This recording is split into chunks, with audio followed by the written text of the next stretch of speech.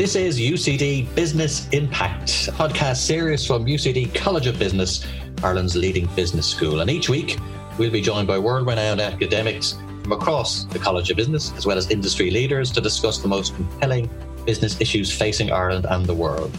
Our experts each week will offer insight, spark curiosity, and challenge you to rethink how you do business in a changing world. I'm your host, Emmett Oliver, financial editor and journalist, and lecturer at UCD College of Business. Now, you're very welcome to Business Impact. It's been a great few days for the country, wonderful weather. Great to see some of our hospitality businesses opening again. And also thanks to a lot of you for emailing in some of your messages about butter. Yes, butter. The last podcast with the CEO of Ornua was a real hit. John Jordan, very interesting conversation.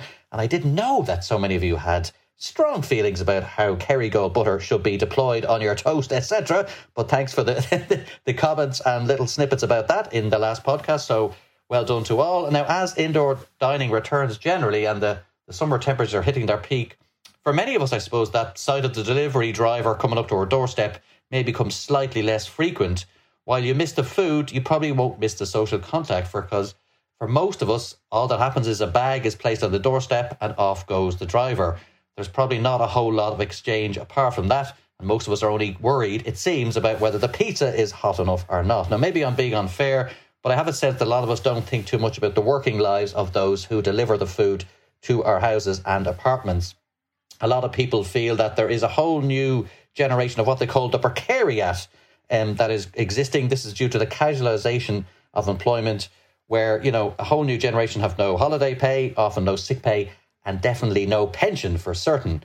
Now, a lot of us may not know about the workers. We know about the companies, of course. We can all name check Uber, Amazon, Deliveroo, of course. But there is a whole new generation of platform delivery companies as well. And in the research for this podcast today, I came across new companies I'd never heard of before. One was Glovo, another one was called Delivery Hero, and then there was two others called Wolt and Bolt, which sounded more like something you'd get in a hardware store to me than a new wave of digital innovation. But countries are examining this new form of employment. They are examining it critically. And Spain, for example, in recent weeks, has brought in a new law combating some of the worst abuses in this area. And we'll have to see how that works out over the next year or two. But can this form of employment ever be raised to the level of what we would call fair? Is there a sensible middle ground where gig workers and gig companies can both be accommodated within our modern digital economy? It's a big question, and on the podcast today, we won't get to all of this, but we're hoping to get to some of those questions and provide at least some of the answers to that. And my guest who's going to help me with this is Anne Keegan, who knows all about the gig economy, the working conditions, the companies, the business models, the part played by algorithms and all of this. And she is a professor of human resource management at UCD School of Business, has researched widely in this area and published, and has worked and lectured in a number of other universities as well, all the time looking at HR practices and this whole world of the gig economy. So you're very welcome to the podcast, Anne. Thank you, Emmett. It's really, really nice to be here. Thanks for having me on. It's great to have you on. There's a lot in this subject. I know a lot of the media concentrated on it, the tech press are concentrating on it. You know, each country has very different sort of responses to it. Some are very advanced in regulating on it. Others, it's very much the Wild West, and we're only laying down the first sort of foundations of how this new form of working will evolve. So I understand anything we discuss today will be a little bit contingent. There's a lot more to come, and it's a very dynamic situation. So I want to put that little health warning in at the start. But if we kick off, Anne, on the conversation today with just a little bit of the definitions, we hear this word gig economy. I was personally, for many years in my journalism days, a freelance worker. I'm sure a lot of our listeners have had periods of freelance employment, either at the start of their career or in the middle, and even some of them towards the end of their career. But we're talking about a slightly different thing here. So can you give us some idea for our listeners, what is the gig economy in your perception? So the gig economy in and of itself is nothing new. We've always, as you said, had people who worked freelance or part-time. I mean, the word freelancer goes back nearly 200 years. So in and of itself, gig work has been around a long time, and many people choose to set up their own business and be independent contractors rather than employees. The gig economy that I think many listeners might be more familiar with right now, and which is kind of in the media more often now, it refers to something quite narrower. And here we're talking about people who are employed as independent contractors through what we call online labour platforms. So online labour platforms, it might be a term people are not that familiar with, but they all know, I think everyone listening, companies like Deliveroo, Uber. I mean, they are countless. We have Lyft, Instacart, Fiverr, Freelancer, Upwork, Uber Eats, Up and Go. We have freelance gig workers who work on platforms, walking dogs, minding children, cleaning homes, but also doing software engineering, graphic design, and a whole host of other things.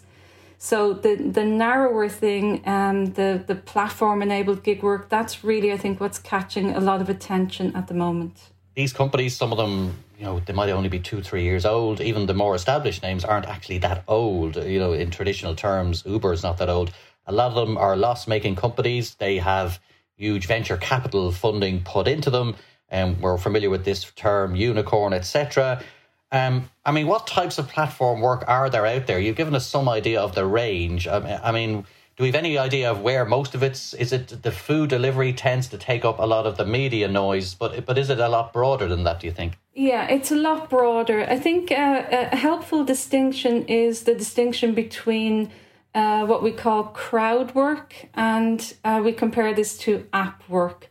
So crowd work employs millions and millions of people all over the world.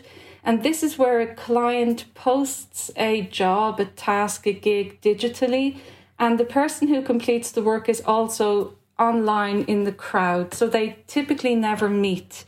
And those types of platforms, we can think of Clickworker, TopTal, Topcoder, and Fiverr, Upwork. These are the big players in that arena. And this is a really interesting area. This seems to be an area which is growing rapidly, and it can be contrasted then with app work, which I think most people are more familiar with because we see it in our cityscape every day.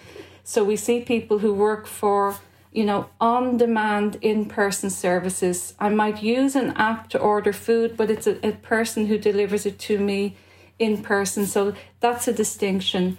I'd say crowd work is definitely the area which has more people engaged. App work, increasingly, we see more and more platforms in this space. And overall, the area is growing. Now, you gave me a very good kind of a statement at the beginning suggesting, a lot of this is kind of contingent, and it is. So we don't really know how big the gig economy is. We do think that it is growing rapidly from a very small base. It might be interesting to know that it's only in 2018, for example, Eurofound published a report saying that most European countries at that time, and that's 2018, so quite recently, hadn't really gotten around to firming up regulations in this area because it's all very new, and these companies are growing and more are coming into the market all the time. And one of the things that astonished me in the research for this piece when I knew we were bringing you on as a guest, and we've been chasing you for a while, as you know, Anne, so because this is such a fascinating area, but what the research threw up was the astonishing one for me, the amount of US workers in particular that are involved in the gig economy. One survey suggesting that almost a third of American workers have some involvement. It may be as a second job or a supplement to their main income, but nevertheless, that's a lot of people sitting in a lot of Uber cars and delivering food and all sorts of other goods. So that means that if the US trends continue and come into the European context, this is only going to grow if you take that example, isn't it? I think it is, and I think you're right. American gig workers are very much the majority of gig workers when we look at crowd work, so that fully digital online area. But we also know, for example, that within Europe, it varies hugely how much gig work there is from each country. So, for example, Eurobarometer in a report of 2018 said that up to a third of people in Ireland and in France had been in some way active on labour platforms, whereas when we look at Cyprus and Malta, it falls to about 2, 3, 4%. So American companies very much. Also, India is an absolutely huge market for gig work, both app work and crowd work. And again, you know, it looks like it's growing, perhaps from a small base, but certainly growing. Now, Anne, we want to put a human face to these economic trends, these macro trends. Can you give our listeners any idea of what the working life of a gig worker, particularly the apps part of it that you mentioned, what it looks like? We obviously don't want to name specific companies, although I'm sure listeners can append their own names if they want. But in terms of what the kind of typical working day or working arrangements look like for a gig worker, can you kind of sketch that out for us a little bit if it's possible? We've talked a little bit about the fact that, you know, gig work in and of itself is nothing new, and that app work and crowd work are growing from a small base. But I think what's really interesting for listeners is that what's really new and interesting about platform work is this idea of algorithmic management.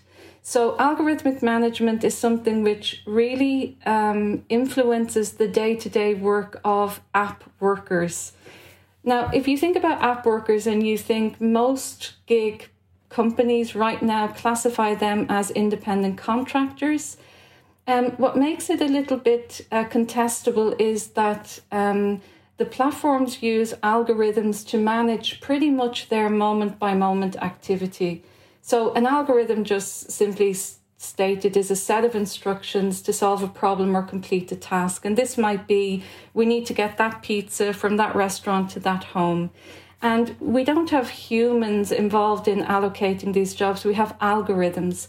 And the algorithms are programmed to try to achieve this outcome as efficiently as possible, to get a match as soon as you can before somebody ordering food or ordering a cab or ordering a babysitter, and somebody responding to this.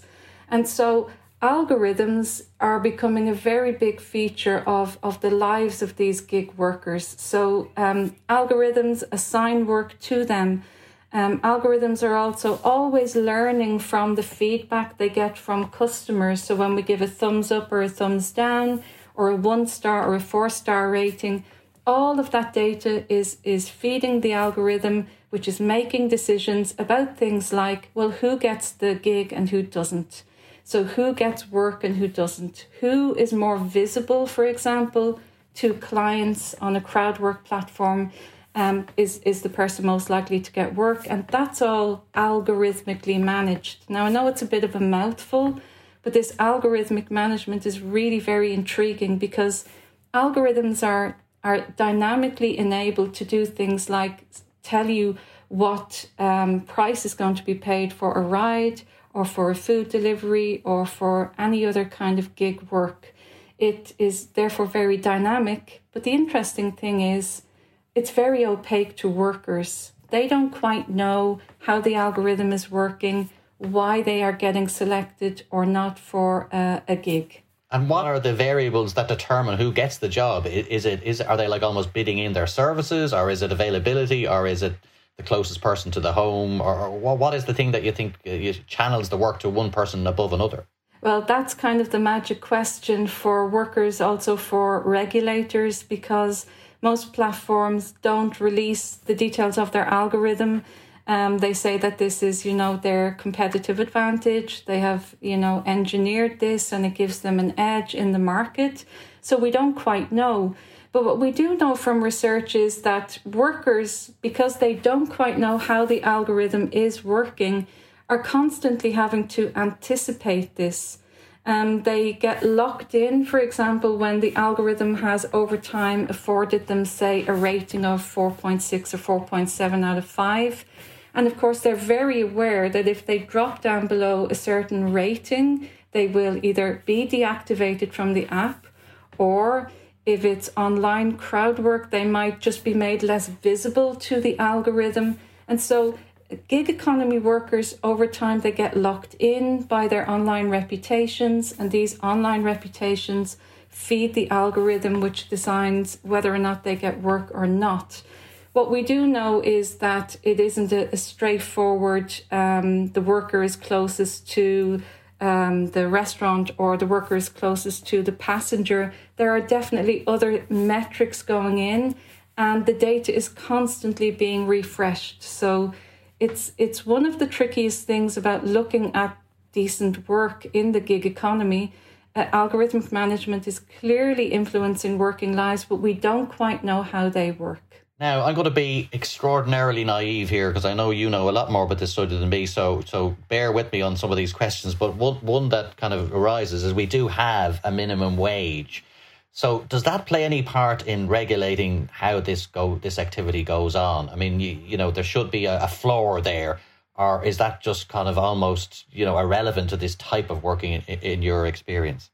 Well, it's currently not very relevant for these workers because the interesting thing is that most platforms classify gig workers as independent contractors. So they actually have no employment contract, no employment relationship, and therefore they don't have access to employment-related legislation and regulations.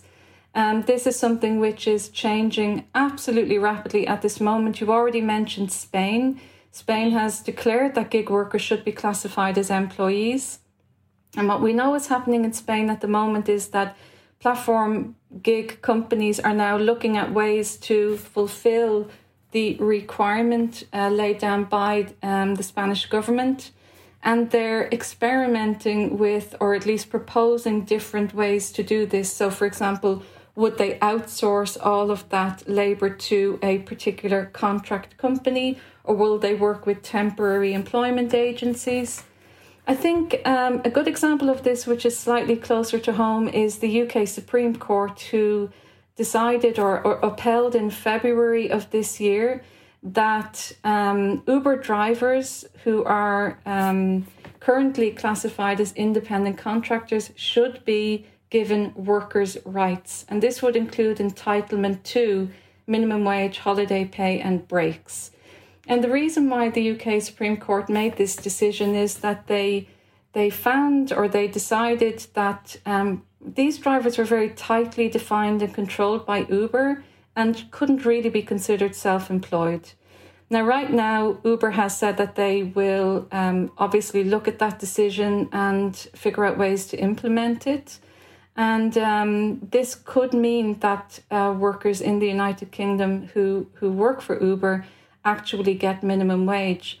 But probably the bigger question that arises there is a minimum wage based on what time.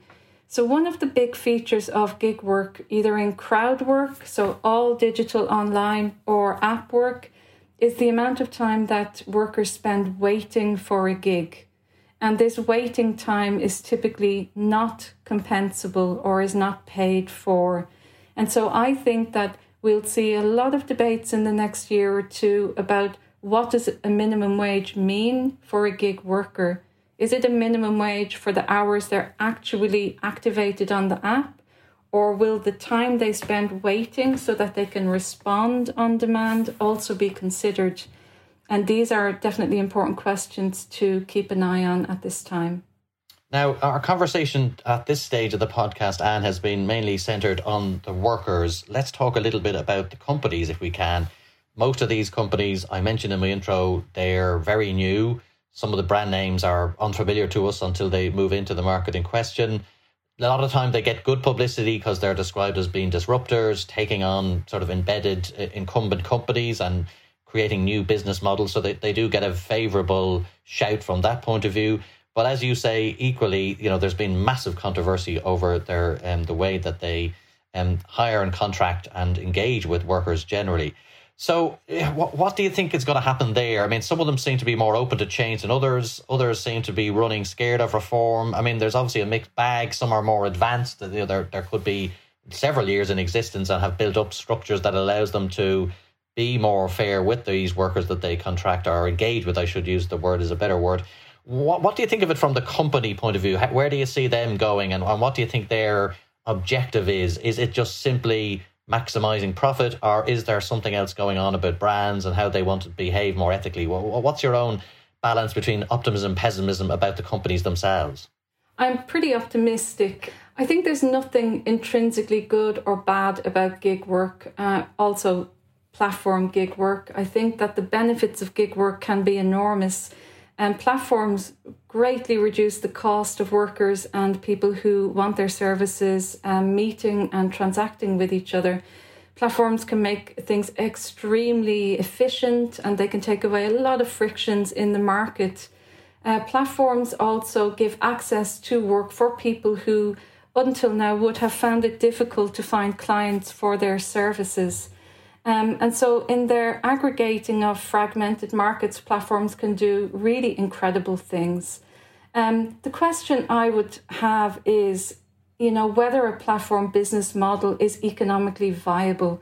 Is it offering a service which is capable of delivering value to customers, profits to owners or investors or shareholders, however they're governed, but also decent, safe working conditions for people, at least meeting minimum regulations within their jurisdiction in terms of safety, minimum wages.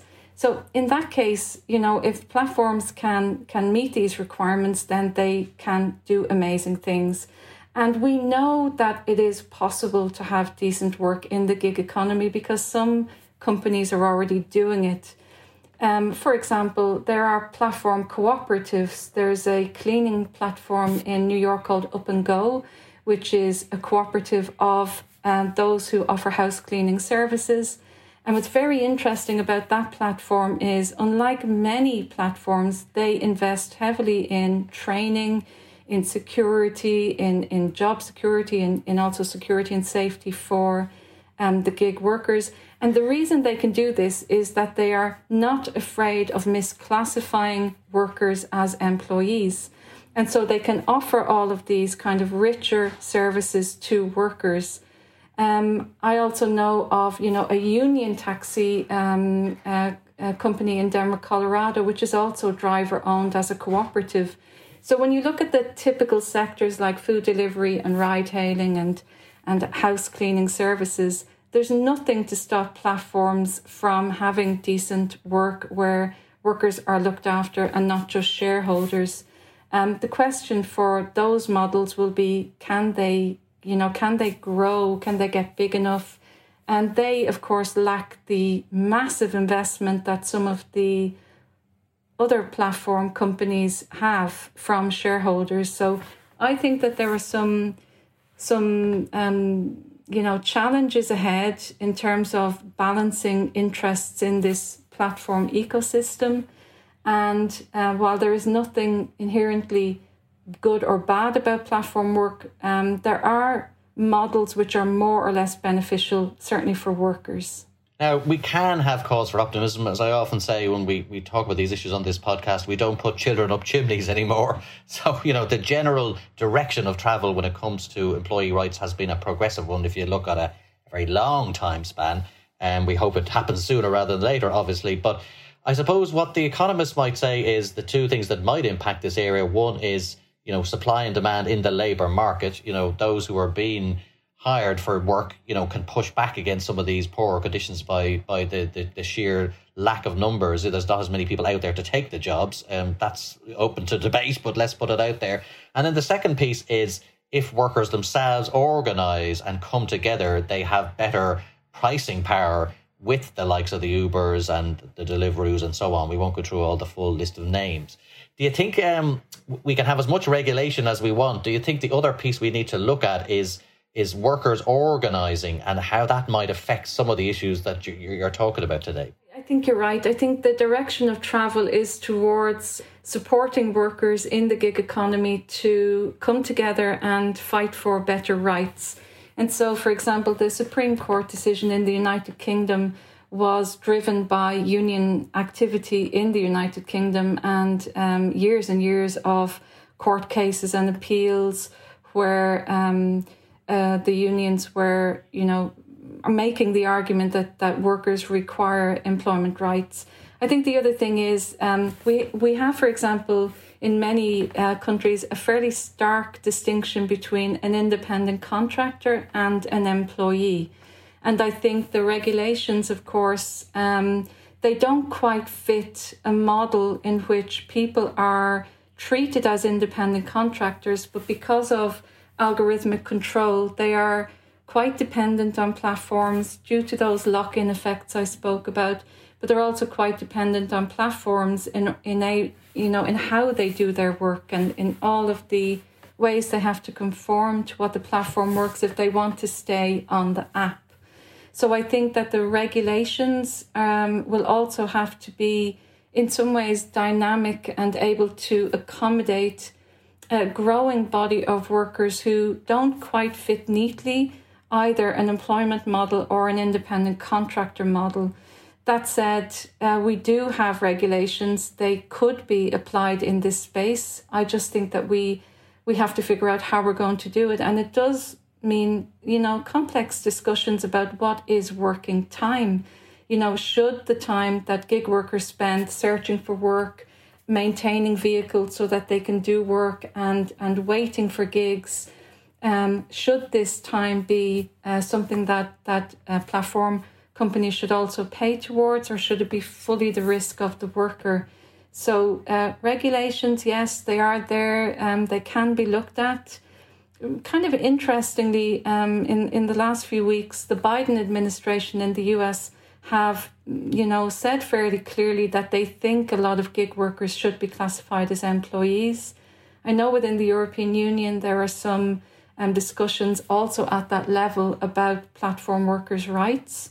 So I think we are we're in a catch-up phase in a way, regulators, unions, we're in a catch-up phase to these new types of technology-enabled work.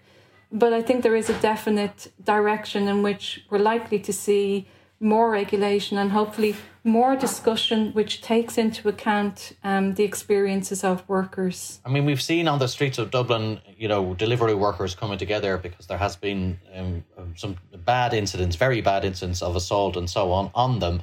And we don't want to discuss that today. But is there a sense, from where your vantage point, of the early stirrings of organisation by the workers themselves, not just in Ireland, but elsewhere, coming together? So do you think that's going to be a relevant part of this story over the next 3 or 4 years, do you think? Absolutely. And I think they're much more than early stirrings. I mean, there are really strong movements and they're really grassroots movements, and they make heavy use of social media, because one of the interesting things about, let's say, ride hailing or food delivery or grocery delivery gig workers is they're very disaggregated. They don't have a home basis, so it's difficult for them to come together physically. We do see all over Europe, all over the world, really, that gig workers can offer each other kind of solidarity and community, even though it is quite difficult. And social media is one of the places where gig workers really have started to come together. They organise campaigns. There have been strikes and demonstrations only this week and last week, for example. So you're absolutely right. And I think another thing is that some platform companies have started to recognise how possibly lonely and dehumanising gig work can be. And they're starting to offer things like a home basis where, for example, delivery riders can come together and they get dispatched from there rather than being dispatched from anywhere. So more than stirrings, it's already actually happening, but we have a ways to go. Now, let's pull out a wider lens on this, Anne, because a lot of people listening will say, these individual measures are important, but together they may not add up to a whole lot. But what I want to discuss is, can gig working be made fair overall? And the word fair means a lot of things to a lot of different people. I get a sense, you're the expert, but I get a sense from the debate on gig working, it's quite divisive. There's one group of commentators that suggest this is a new innovative business model that gives people a chance to get work who might not otherwise get work. Then there's another group on the other side who says this is just pure, raw casualization. It's undermining of the traditional contract between employer and employee. And, there doesn't seem to be a whole lot of meeting in the middle between the two schools. But do you think we'll get to a stage where, these jobs will be made fair? They'll come to a level where, society generally will accept them as socially, equitous. Do you think we can get to that point, or are we wasting our time completely and that we need to look at the more traditional form of employment and say that's where we kind of need to place our emphasis, that these are only going to be tinkerings? It'll never really reach a stage where we think of these things as fair forms of employment? Or do you think, no, actually, we can get there. It's just going to be a slower journey? Oh, I definitely think we can get there. Like I said, there is hope for decent work in platform-enabled gig work. But I think it really needs a serious focus from very powerful actors, labour market regulators, unions, customers, politicians and workers themselves to work with platforms to try to develop less extractive, less exploitative models. I know, for example, there are big platforms who have decided recently, like Just Eat, that they are not going to employ gig workers as independent contractors anymore. They are going to have employment contracts. And I think the big debate is going to be, how do we combine flexibility and decent work? And a lot of the debate, this very polarizing debate you've spoken about, has been the idea that, workers in this sector cannot be regulated because they value flexibility more than anything else. I think that if the pandemic has shown us anything, it's that there are ways to combine flexibility with decent work. And why we would exclude people working in this sector, some of whom would be considered quite vulnerable. Many of these types of jobs are not very high paid. They are workers who have a right to, minimum wages and minimum regulations in terms of safety and health. And so some of the developments towards decent work might come from a slightly different direction. There will have to be movement on what is decent work and how can we regulate this sector. But for example, discussions going on in the EU at the moment around artificial intelligence and its use in employment and work. I think these are also going to have very big effects in terms of regulating this sector, because where we use artificial intelligence to make decisions about work, dismissal, payment, selection, we start to look at workers' rights in a richer way. And I think we might see platforms having some responsibilities from that angle, which also have implications for health and safety at work and respect and so on, and working time.